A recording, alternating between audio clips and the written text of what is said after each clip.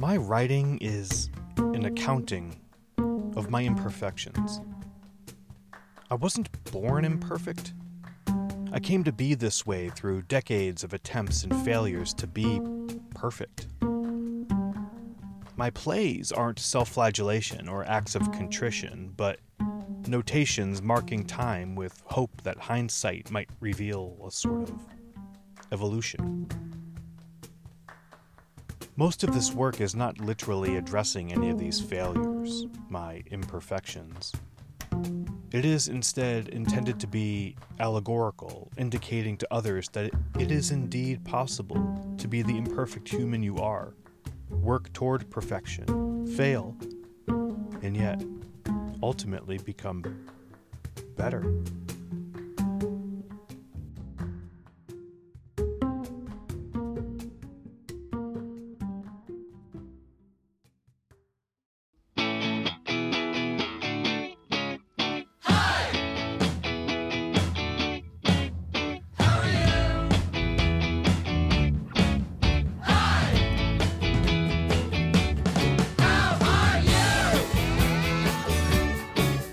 Welcome to the Subtext, friends. On this month's episode, I speak with one of the all-time great American playwrights, David Henry Hwang.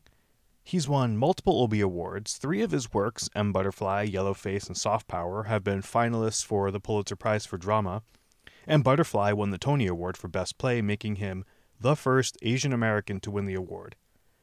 Several of his works have been produced on Broadway. In essence, he's a legend and a playwriting hero to many, including me. While you are here listening, please go rate and review the Subtext on Apple Podcasts, Stitcher, or wherever it is you get your podcasts. And if you like what we're doing here, please share with your social networks. We have some excellent episodes coming up soon, including something special we have never done before, so keep a lookout for our July episode. If you're on Twitter, you can find us at Subtext Podcast, and we recently started Facebook and Instagram pages as well, so find us and link to us there. I haven't plugged our phone number in a while, so if you want to call in and leave us a voicemail that maybe I'll use on the show in the future, who knows? The number is 505-302-1235. Okay, onward to my chat with David Henry Hwang. We talked about success, failure, compartmentalizing, and the questions he asks himself through his writing. This conversation was recorded over Zoom on May 10th, 2021.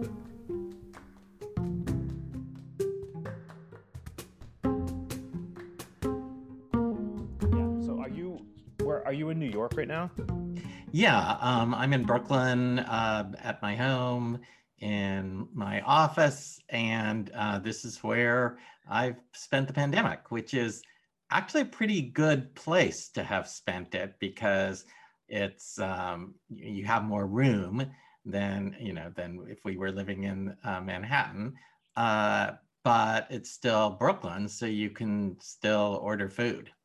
Yeah, that's a good point.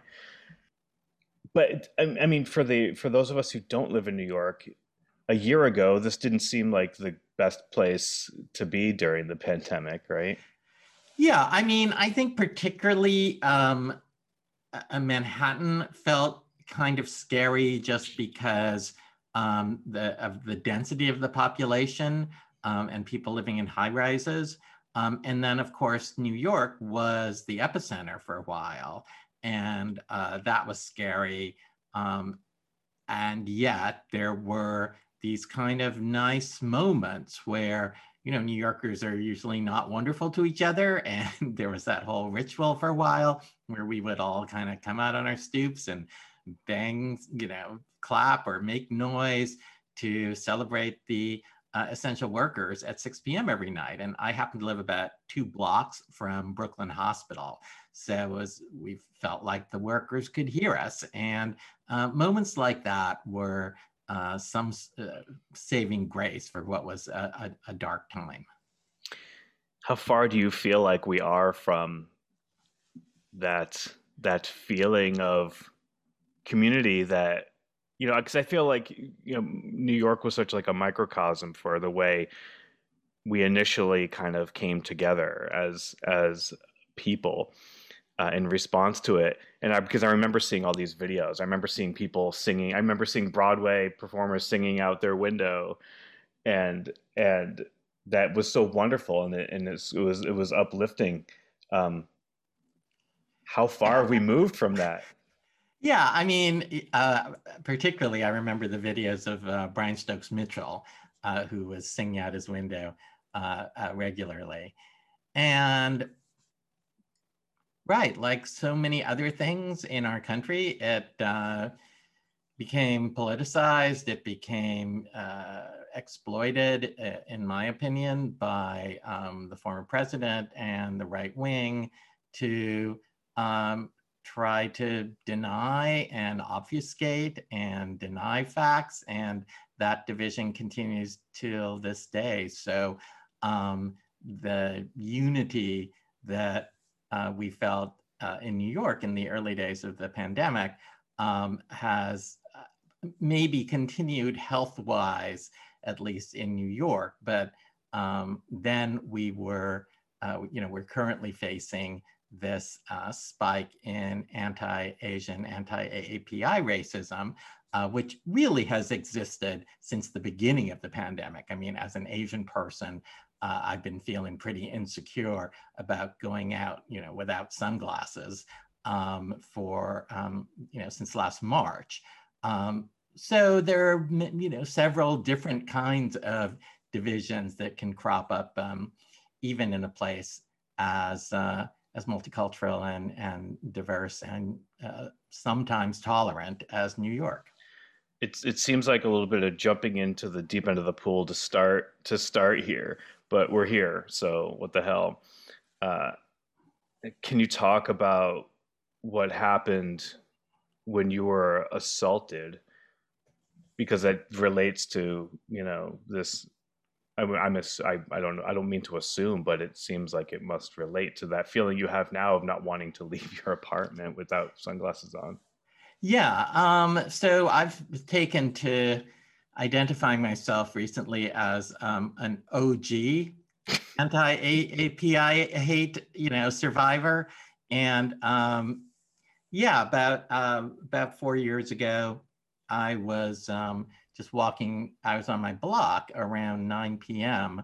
on a Sunday night. I'd gone to get some groceries, and I was stabbed in the neck by an unknown assailant who I saw running away, but didn't feel like I could, I didn't feel like I was going to go after him. I didn't initially realize that I'd been stabbed. I just thought someone hit me on the back of the head. And when I put my hand up to where I'd been hit, it came away covered with blood. And fortunately, we live about, as I said, 2 blocks away from Brooklyn Hospital. So with the help of my wife and daughter, I managed to walk to the emergency room and passed out there. And turned out that the attacker had severed my vertebral artery and I'd lost about 1/3 of my blood. But I was, that weekend I was out and I went to see Allegiance, the musical on Broadway that George Takei and Lea Salonga had starred in. So I was so much more fortunate than so many others who are attacked. And at the time, the NYPD didn't call my assault a hate attack. Now I think post Georgia, we realize, oh, they never call anything a hate attack. But an assemblyman named Ron Kim called a press conference at the time to denounce anti-Asian hate and attacks. How did this change how you felt about stepping out of your apartment? Like the next time you stepped out to go to Allegiance or the next night or the night after to do something, did you like feel? Yeah, I mean, I think that I'm probably sufficiently compartmentalized that it was just sort of important for me to like get out there right away and get back to doing things and go to the theater um, and resume my normal life. And in some sense, I probably didn't really process it until I incorporated it into the show the musical that Janine Tesori and I wrote that opened at the public 2019 pre-pandemic called Soft Power, in which there is an autobiographical character who gets stabbed in the neck and sort of has a fever dream of this musical. And, you know, I remember when I was writing the first draft of Soft Power, I wasn't expecting to have it to have anything to do with my stabbing, but I just started, I found myself writing about it, and I thought, you know, this is never going to stay in the show. But then it became this sort of central plot point. And clearly my, you know, I use my subconscious through my work to discover things about myself, to answer questions that I'm confused about. And so clearly this was another example of using the work to process and come to a deep understanding of the trauma that had occurred to me when I was stabbed. And did that happen? I mean, was it a cathartic experience? You know, did it trigger like PTSD in you? It didn't trigger PTSD as much as it did a kind of willingness to say that what had happened to me had been a hate attack. Even though this assemblyman had called a press conference at the time, I was reluctant, and I was like, oh, you know, the police don't say it's a hate attack and everything. And I think processing it through writing, you know, it's weird when you're attacked, there's a part of you, or at least my experience is that there's a part of me that felt ashamed, you know, which is really counterintuitive because I'm not the one who, you know, attacked somebody. And to kind of overcome that degree of shame and being willing to consider myself or to recognize myself as a victim and survivor. I think that that was made possible through working on the musical. Hmm. How did it feel the first time you saw that moment? You know, I think again, I get really compartmentalized and I'm sort of analyzing it the way that I would anything else in a show that I'd written. However, my collaborators, director Lee Silverman and Janine Tesori, they, throughout the development process, kept pushing me to take my character and my stabbing more seriously. So at a certain point, I realized, oh, what I've done is created this weird psychodrama where I have to take the assault seriously, quote unquote, for the good of the show. And so that's how I tend to process things. Have you always been that way, like a person who finds it easy to compartmentalize? I think I've always been pretty compartmentalized, but it became kind of glaringly obvious in the wake of the stabbing because it's something that, you know, despite feeling nervous about going out over the past year with anti-Asian hate during COVID, which I guess is my version of being somewhat triggered. But despite that, I really haven't felt a lot of emotional reaction to having, you know, having had that happen, except I can feel things when I'm watching the musical. Mm. Uh, I know this Soft Power wasn't the first time you've written a character that is named after you, inspired by you. I'm not sure how to frame it. Yeah, I say what your original phrase named after me, because I think as writers, we all write autobiographical characters. We just don't usually name them after ourselves. Right, right. What was the first time you found yourself doing that? So probably would be with Yellowface, which was my play that opened at the public in 2007, 8, one of those. And in that case, it was because, well, there a few things had happened. There had been a couple of Asian American filmmakers who'd put me in their films playing myself. So I kind of got used to this idea of, oh, I could be a character. And then, I'm not the first person to do this. I like when Doug Wright did it in I Am My Own Wife, I kind of made a mental note about that as a possible technique.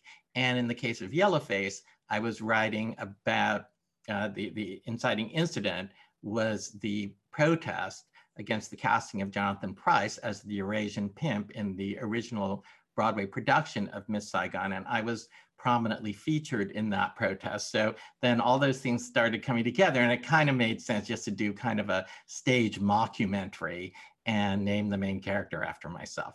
But DHH in Yellowface it is sort of a farcical character and does a lot of stupid things. And that was why, in contrast to DHH in Soft Power, Janine and Lee were telling me, no, this time you need to take the character a little more seriously.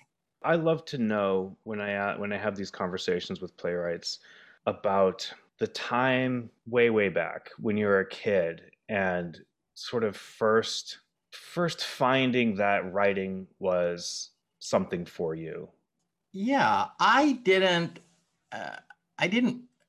grow up in a family that went to the theater. My parents were immigrants. I was born and raised in Los Angeles. But when I was 10 years old, my maternal grandmother fell ill. And I was one of these kids who was just always interested in kind of stories of family history. So I felt like if she passed, we would be, have this double loss in that we, of course, lose my grandmother, but we would also lose all these stories. So I asked my mom if I could spend the summer with her in the Philippines, where she was living at the time, and went over and did what we would now call oral histories, got a bunch of stories on cassette tapes, and then came back to LA and wrote sort of a 90-page nonfiction, quote unquote, novel about the history of my family, which got Xeroxed and distributed to my relatives, got very good reviews. And then I didn't think about writing. I didn't have any sort of major writing projects until I got to college and started thinking about writing plays. But in retrospect, it's interesting to me that the only major piece of writing that I did as a kid was an attempt to kind of contextualize my own existence within a larger ancestral story within a larger historical context. And that, to some extent, is what I've continued to do as an adult. So you said you were 10 years old at the time. Mm-hmm. Do you remember, or maybe you still have the actual result of what you wrote? How did you know what questions to ask? You're 10 years old. It's sometimes difficult I remember as being a 10-year-old, I didn't, looking back, have context. I mean, it's possible that my grandmother guided the conversation more than it was that, there was sort of my general desire to know things about her family and her father's story and everything. And probably, and I don't really remember this, I'm kind of just making this up, but probably she was able to kind of tell it in a fairly chronological way. And the piece that I ended up writing was called Only Three Generations, because it's based on this sort of saying that the wealth of a Chinese family lasts only 3 generations, which actually that idea exists in an idiom in the West as well. I think shirt sleeves to shirt sleeves or something in 3 generations is the phrase in the West. But anyway, so as a story, it lays out pretty easily because you can just go, okay, this is what my great-great-grandfather did. So that would be my guess. And then I probably ask questions for clarification. Mm. So do you remember what it was, if anything, that you were sort of like focused on as a young person between that time, when you got to go to the Philippines and then when you finally get to college and start writing, like what was your childhood like in Los Angeles? Oh, I became, my high school years were very much about something which is super geeky, where I was a competitive debater. So I think it's, for people who have a lot of competitive instinct but are no good at sports, that's where you end up.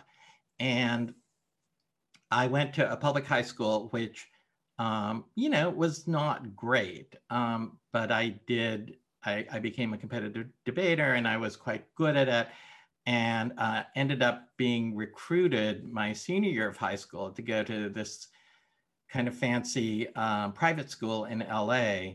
And because they needed somebody, they had to recruit somebody to be the partner for their head debater, because they're, two-person teams. So I spent a lot of my high school years focusing on that. I was also a musician.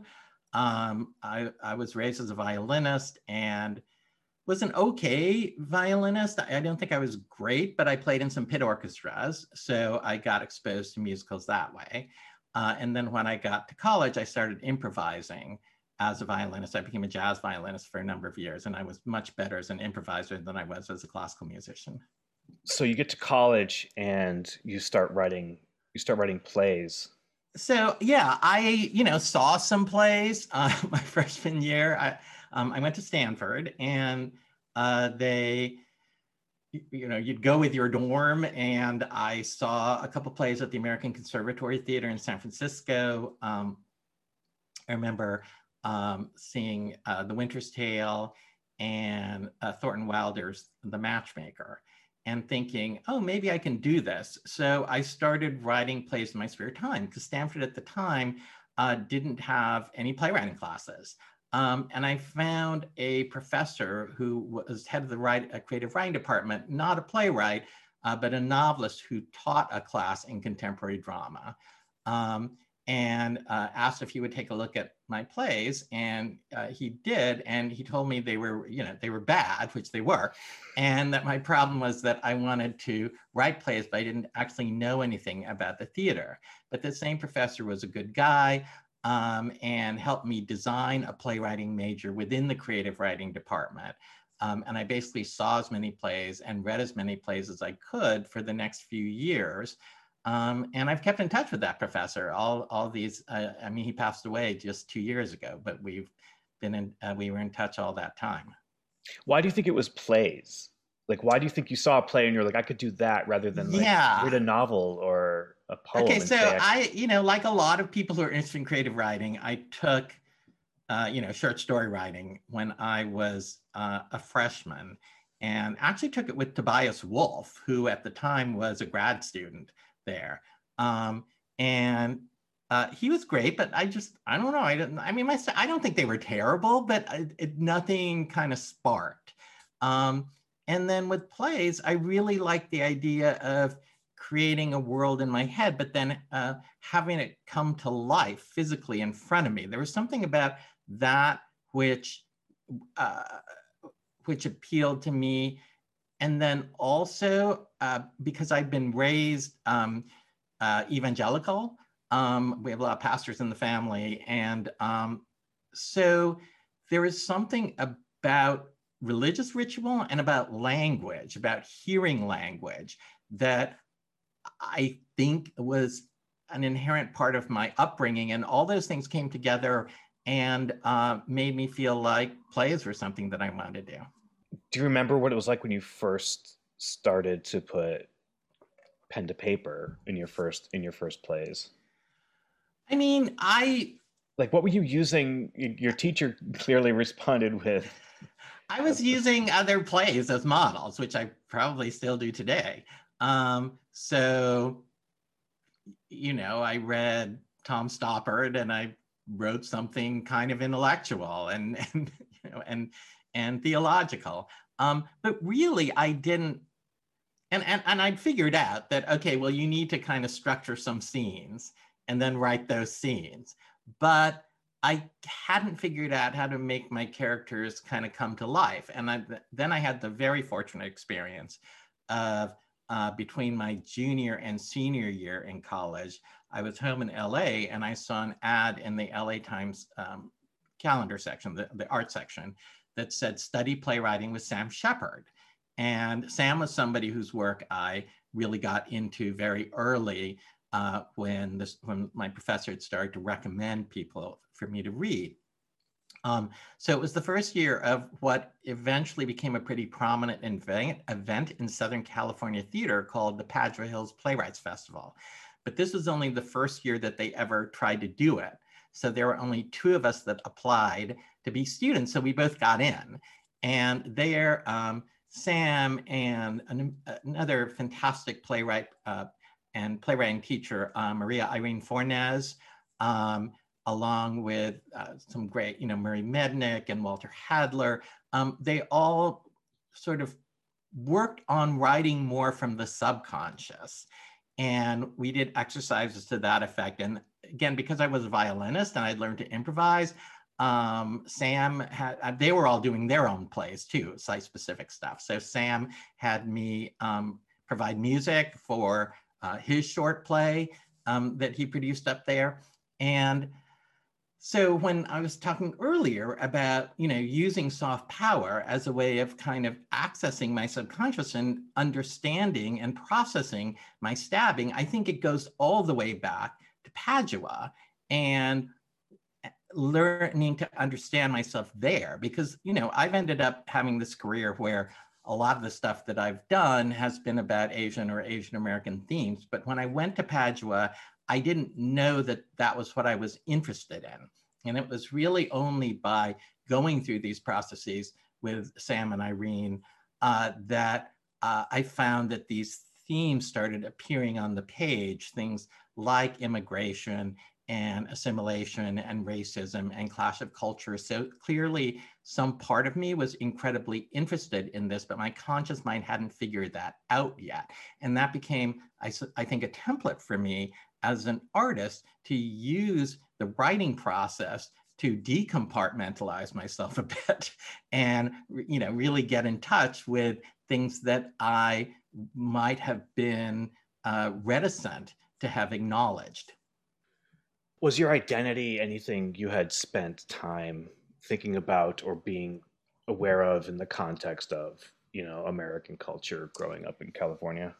No, I mean, I wasn't really aware of that consciously. If I look back, I go, oh, well, when I was a kid, if I knew there was going to be a movie or a TV show with Asian characters, I would go out of my way to avoid it because I had already kind of incorporated at that time the idea that the portrayals of anyone who looked like me would be, painful or cringeworthy or scary, or, they'd be jokes or whatever. So I had figured that out on some intuitive level. And then again, if we go back to this notion of, being 10 years old and wanting to write my family history, I think that also ends up being a search for identity, even though I wasn't able to, I didn't know that that was what I was doing.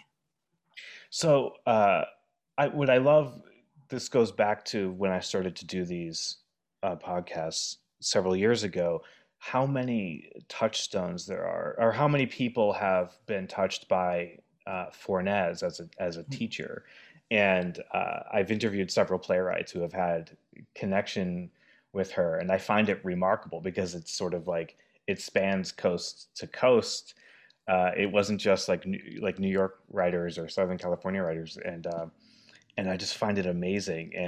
And what a wonderful artist and teacher she is to have sort of like help create a whole generation of artists. And then I've learned from somebody who learned from her, so I feel like it's trickled down to me in Yeah, this no, wonderful way. Irene, I think, is the, great playwriting teacher of her generation.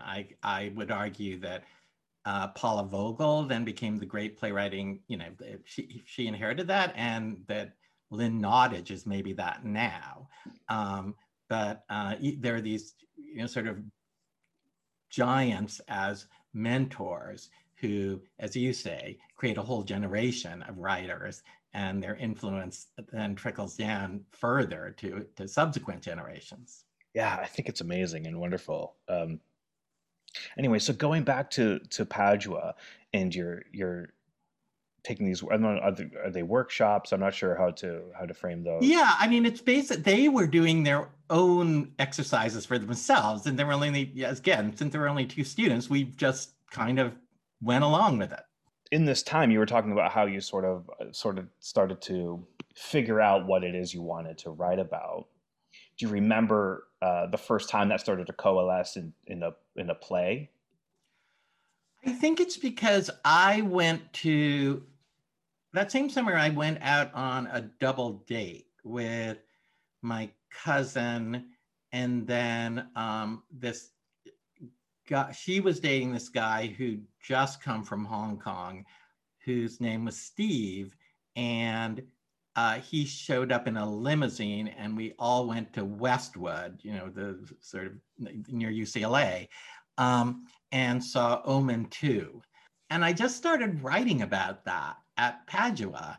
And it eventually became a play that I wrote to be done in my dorm the following academic year, my senior year, which then ended up going to the public theater.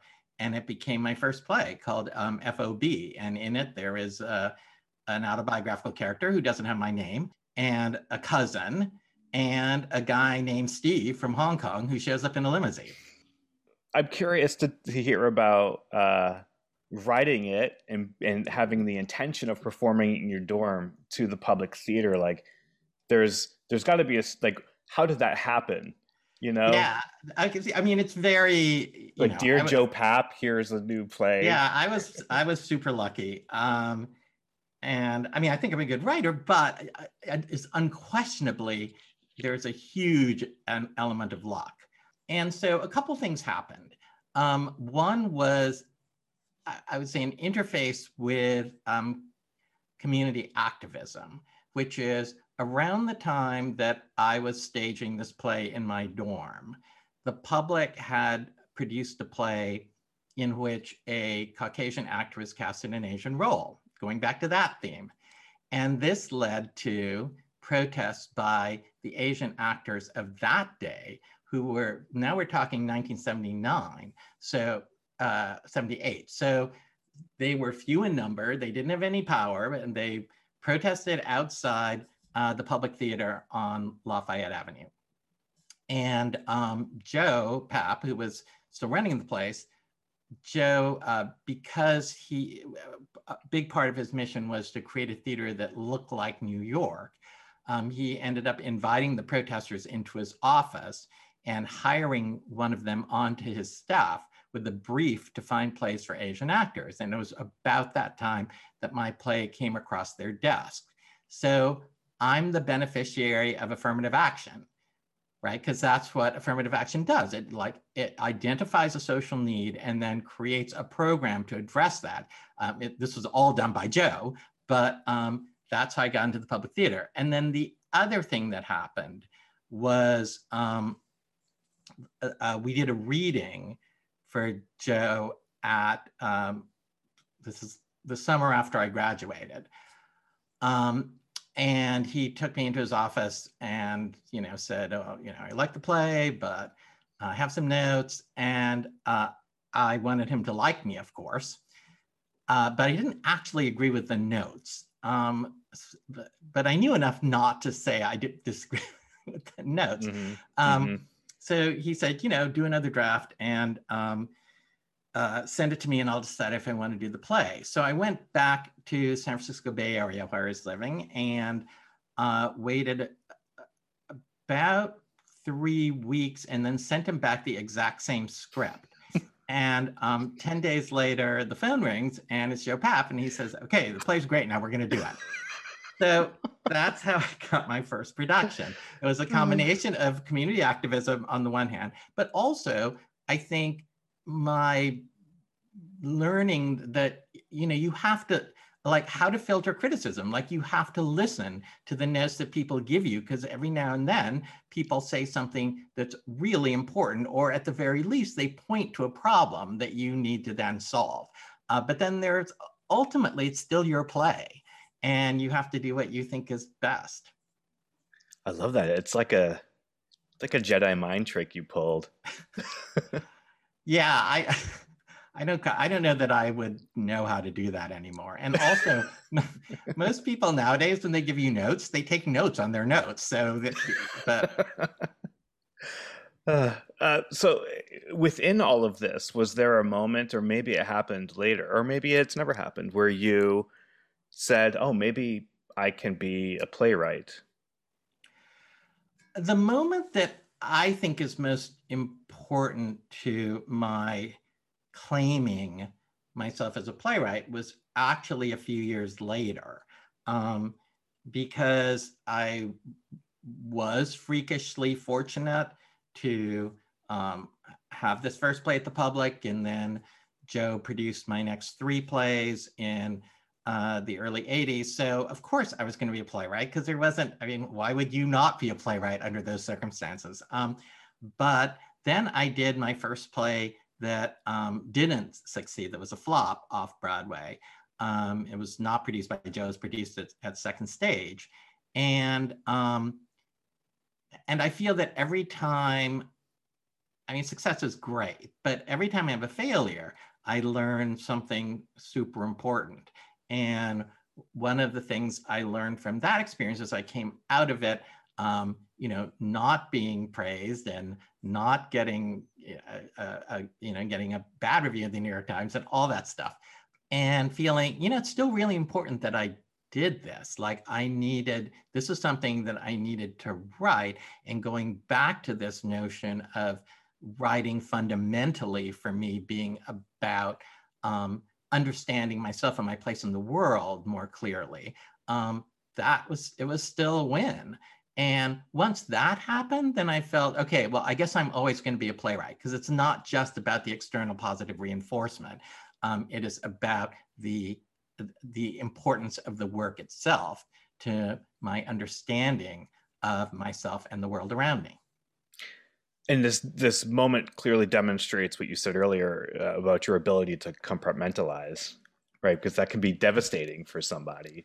Yeah, I mean, I remember when FOB, the first play, opened at the Public, I thought, okay, I'm not going to stay for opening night, because I I want to literally put distance between myself and the event. Like I don't want to think, if the reviews are good, I don't want to think I'm a genius. If they're bad, I don't want to think, I'm crap.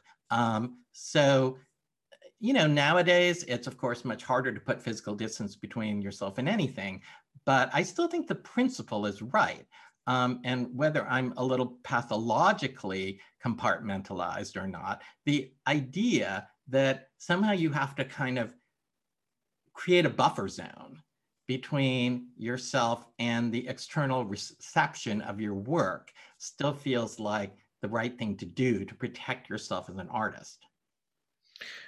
I've read somewhere that, and this might be misquoting you terribly because it's the internet, but you said uh, you said that when you write something, you're starting off with a question that you're asking that you want to answer. So in that play that didn't do well, was there still a question that you were reaching for, or was this not an approach you had found yet? No, I think that was an approach back then. I don't know that I probably have codified it and learned to articulate it better over the decades, but in that play, I was dealing with my history coming from a family of evangelicals, and also what it meant to have some success in the so-called material world, uh, but up against a history of encouragement to focus only on the spiritual world. And I still think that's a perfectly good question. It wasn't a good play. Um, Hmm. and I revisited that question again, what, a decade or so later in a play called Golden Child, which did better and made it to Broadway. And so a lot of times these questions are projects where I don't get it right the first time, but if the question is intriguing, it may lead to something else. Another example of that is the play I was talking about earlier, Yellowface, essentially being a redo of my attempt to write a play about the Miss Saigon protests, which my first shot at that was a farce called Face Value, which closed on Broadway in previews. Like, it was that bad. But the question was still important to me, and I mulled it over and tried to find another way to do it for the next, whatever, 12 years, and eventually wrote Yellowface. I love that you hang on to these until you feel like, I don't know. It seems to me like and it's an artistic satisfaction that you're looking for, but also like you need the intellectual emotional answer to the question itself. Yeah, I mean, if the question's really important, then I still want to answer it, whether or not I was successful at doing it the first time. I'm thinking about how amazing it was that Joe Papp produced your first few plays like that, and how that it seems like that, despite hitting a bump with that play at second stage that didn't do well, but it sort of set a trajectory for you. And what a gift that must have been to just have these happen in succession. Yeah, no, it's an amazing privilege.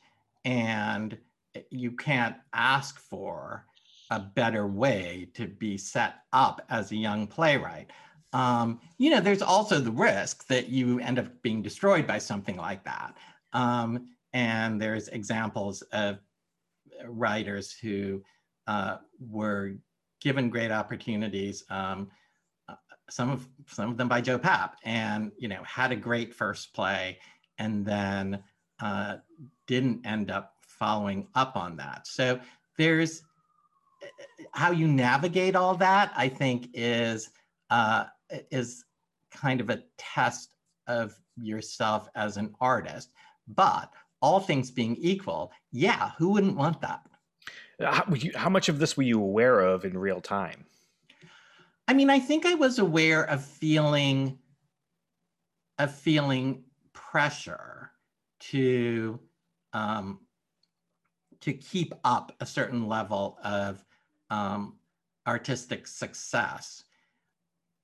And the other good thing about having a failure was, it just kind of burst that bubble. It's the same as then the play after the second stage play that flopped was M. Butterfly. So that became my first Broadway hit.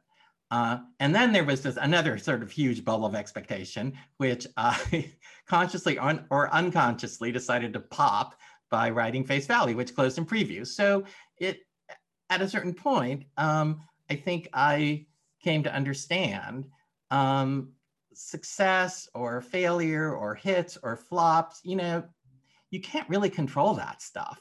All you can do is try to stay on your course as a writer and continue doing the work that's important to you, and everything else is icing on the cake.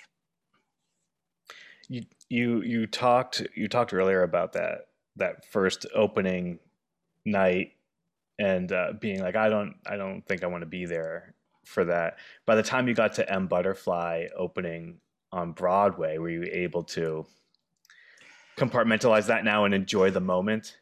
Yeah, no, I'd figured out at that point that probably I need to go to most of my openings.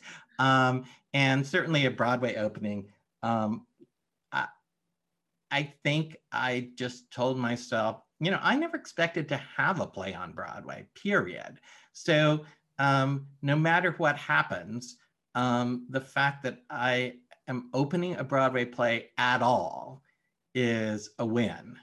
And I did find that going towards opening night, the I would just sort of develop. I guess it was more pressure than off Broadway because I would kind of develop this involuntary gag reflex. So I guess I wasn't able to compartmentalize completely. And we had a very tough tryout in Washington, D.C. We'd gotten bad reviews in D.C. And one of our producers tried to abort the show and not bring us to New York. And our other producer, Stuart Ostro, had to mortgage his house to get us to New York. And it's just it's one of those Broadway stories, which happily had a good ending, but very dramatic. Do you think that experience, having such a great success and, winning a Tony, did it change you? Like, did you feel changed having gone through that experience? I mean, it does change you in that it changes your context. And given that we're social beings and our sense of self is often determined to some extent by context, you should change a little. And you should change whether or not you have a success or a failure because you grow up. But I think, the reason it is often the case, if you look at people from any artistic field or probably any profession, that it is often the case that people, when they achieve their dream, they go through a really rough period emotionally. Probably if they're in a relationship or a marriage, that breaks up, and they're often depressed. And I think that's because you expect that, oh, if I'm only successful, then I'm going to be happy. Then I'm going to be fulfilled. Then whatever is missing in me is going to be sated. And, that's not how it works. And so when you have a big success and you're still lonely or you still feel dissatisfied, it's more depressing and scarier and a bigger existential crisis than it was when you were not a success, before you achieved your dream. Have you found yourself in those Yeah. moments of Yeah, I depression? feel like the first year after the success of M Butterfly on Broadway was very hard emotionally, and I feel like I kind of got unmoored a little. I eventually got back, and I think having a big flop helped. Why did you feel like you were unmoored? Was it because the high was just No, over? no. Well, I think there's the high of success, and then it's what I was just talking about, that it's not actually a kind of spiritual or psychological solution to one's problems. And that success is, it's, and I've come to learn, success is good. You can make a living, you can get good seats at restaurants, you can, but to be happy as a person is kind of a whole nother journey. Well, how did you find your way out of that period? Um, I, I, I mean, like I said, I think having a flop really helped. Um, and But eventually, isn't that counterintuitive? Isn't that counterintuitive that like you're feeling low after this riding this high, and then the flop happens? It feels like a second because the blow. flop happens and you don't die. The worst thing in the world happens. You open a show, I mean, your show goes to Broadway and it closes in previews and it's super humiliating. And then it's like, oh, okay, so what's the next play? In a way, it's horrible, but it's easier in a different sense than the big success. During this time period, so like the first off Broadway flop through a Butterfly and through Face Value, did you have collaborators you were working with regularly, or like people who helped you, workshop your plays? Did you have sort of like, it's not a team, but like collaborators, like-minded collaborators to work with? I feel like I didn't settle down with a set of collaborators um, until Yellowface, when I started working regularly with Lee Silverman as my director. The other person who became important in my life starting in the early 90s was Oscar Eustace. And Oscar at the time was a associate artistic director at Center Theater Group Mark Taper Forum in Los Angeles. And he directed a short play of mine at Louisville. And I said to myself, he's the best dramaturg in America for me. So we continued working closely together over the subsequent decades, and then it worked out, for him and also for me when he became artistic director of the Public Theater, and a kind of nice serendipity, since the Public is where I've premiered the majority of my work. What made him so good as a dramaturg for you? I mean, I think what Oscar is able to do is, first of all, understand what the playwright is trying to achieve, and then kind of internalize that and help you to become, and help your play to become the best version of itself. And I think, when I teach or when I give notes on things, that's what I've tried to learn from him, that the most important thing is to understand first what the intention of the piece is, and then hopefully try to make it better. When Hollywood started to call, right now, in the era we're living in now, playwrights are like all over television. And I'm wondering what it was like when you first started to get these calls.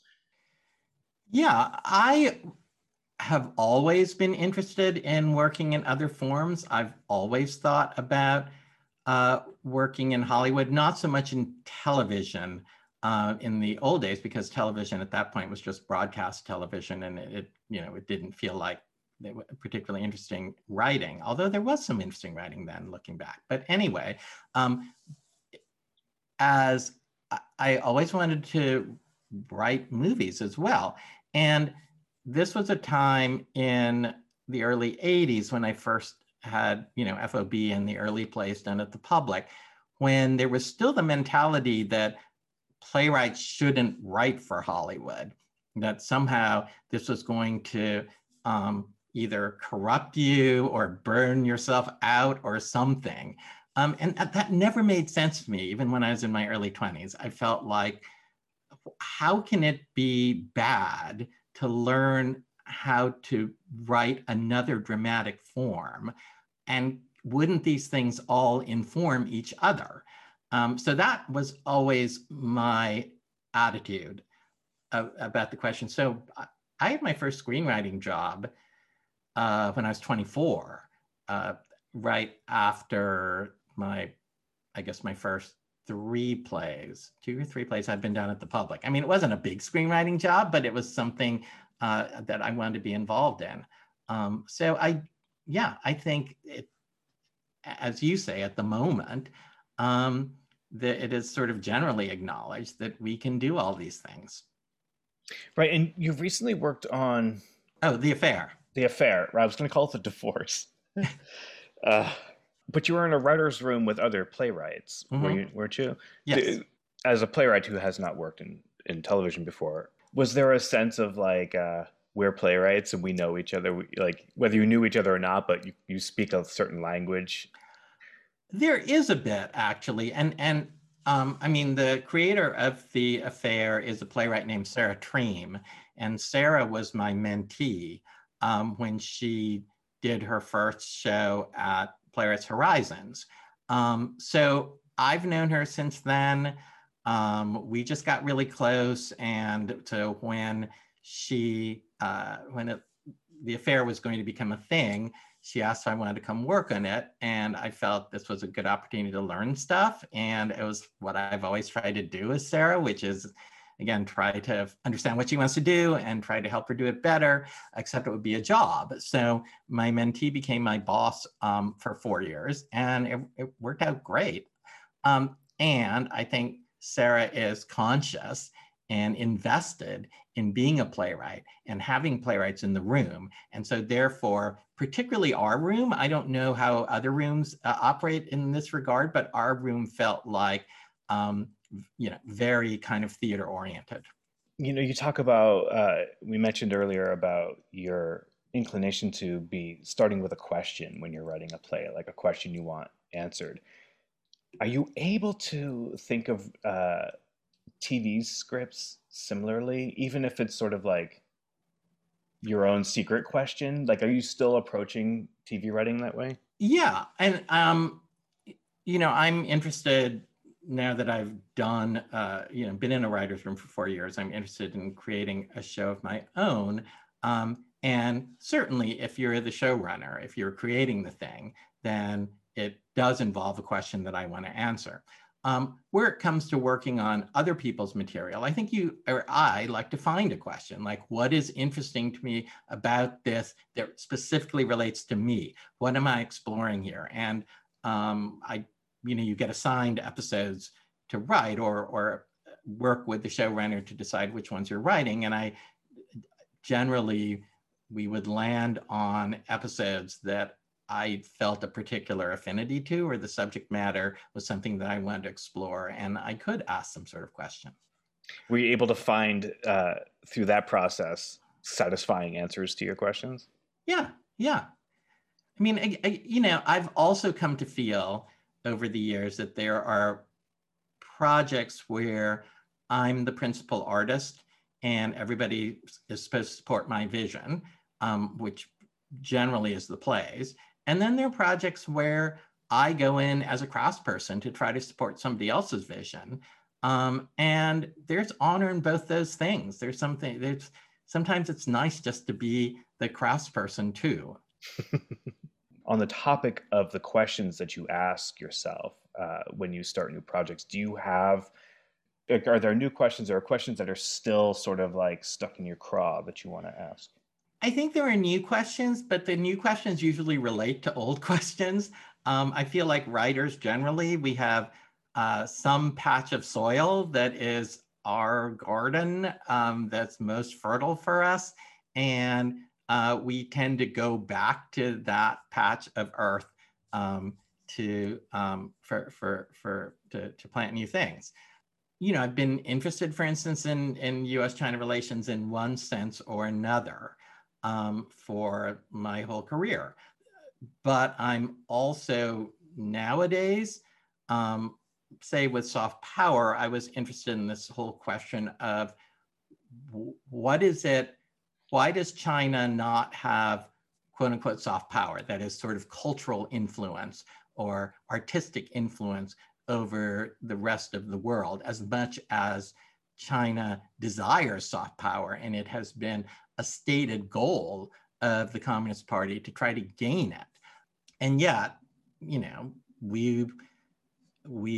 K-pop is super popular, or Bollywood is super popular, or Hong Kong movies, but nothing from China. So that leads to the question, can you have a cultural product which appeals to the world created under an authoritarian system where there's censorship? Now, as an American, I tend to think, no, you can't, but I may be looking at it through a biased lens. So, that is a version of a larger question that I have about US-China relations.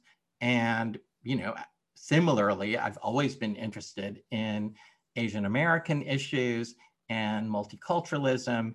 And at the moment, those questions dovetail with my investigation of the crisis in democracy and the degree to which the crisis in democracy is motivated by white supremacy, white fragility, and what does it mean to be an Asian American in that context. So similarly, it's a current question, but part of a larger set of questions that I've been asking for my whole career, even going back to being 10 years old. Is there something new that you're working on? Well, we are developing a new post-2020 version of soft power. Our commercial producers continue to be very supportive, and we don't feel that this version needs to relitigate the 2016 election as much. But I am really interested in what it means to be an Asian American now against the backdrop of racist hate and the crisis in democracy. Is there some promise to a future with soft power? We intend to come back to New York, and fingers crossed, Broadway. That's what I want to hear. I hope that for you, and I hope that for theater audiences.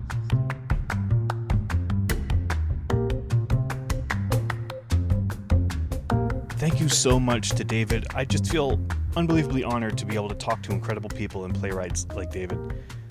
There was just so much more I wanted to talk about. All I needed was like 3 more hours. So, anyway, I'm pulling for the musical he wrote with Janine Tesori, Soft Power, to land on Broadway soon. Music from this episode is from Blue Dot Sessions. The theme song to the Subtext is by International Pen Pal. This month's episode was produced and edited by me. Our associate producer is KJ Jarbo. Thank you to Rob Weinert-Kent and the team at American Theater Magazine, a program of Theater Communications Group. Thank you for listening. The play filling me up this month is Daisy Violet, the Bitch Beast King by Sam Collier. It's about repression, rebellion, trauma, agency. It's darkly hilarious and moving. Go read Daisy Violet, the Bitch Beast King as soon as you can.